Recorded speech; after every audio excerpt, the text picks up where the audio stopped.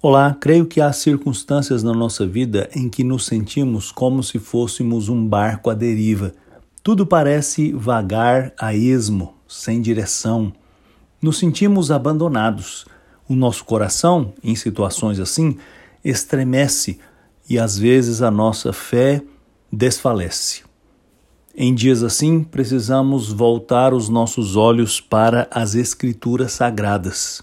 Ali, nós aprendemos que estas sensações são todas equivocadas, porque o nosso Deus, que também é nosso Pai, jamais nos deixa à deriva.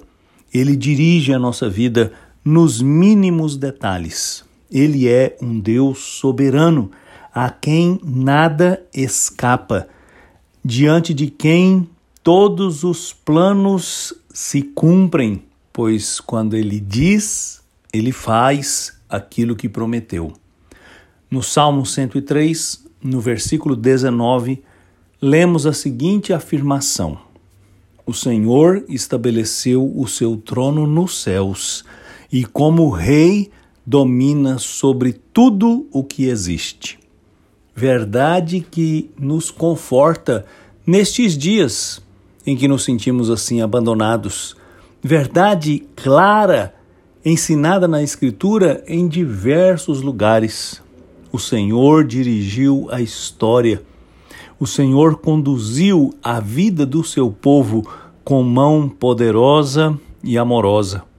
Não há sorte nem acaso neste mundo e muito menos na vida de um servo de Deus.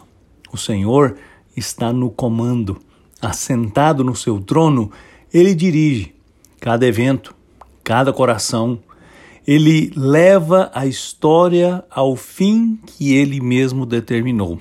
Por causa disso, nós estamos aqui, porque Ele dirigiu a história até que o seu Filho, Jesus Cristo, nascesse, cumprisse o seu ministério, morresse na cruz, ressuscitasse, subisse aos céus e se assentasse no seu trono, junto com seu Pai, para governar a história. Que maravilha! Nosso Deus é soberano. Eu sou Aguinaldo Faria, pastor da Igreja Presbiteriana da Moca em São Paulo. Vamos orar. Ó Deus, eu te agradeço porque o Senhor é poderoso e soberano e dirige a vida de todos. Eu peço que nos dê a graça de entender e crer nesta verdade para que o nosso coração não desfaleça quando os nossos planos fracassarem. Dirige-nos, eu te peço em nome de Jesus. Amém.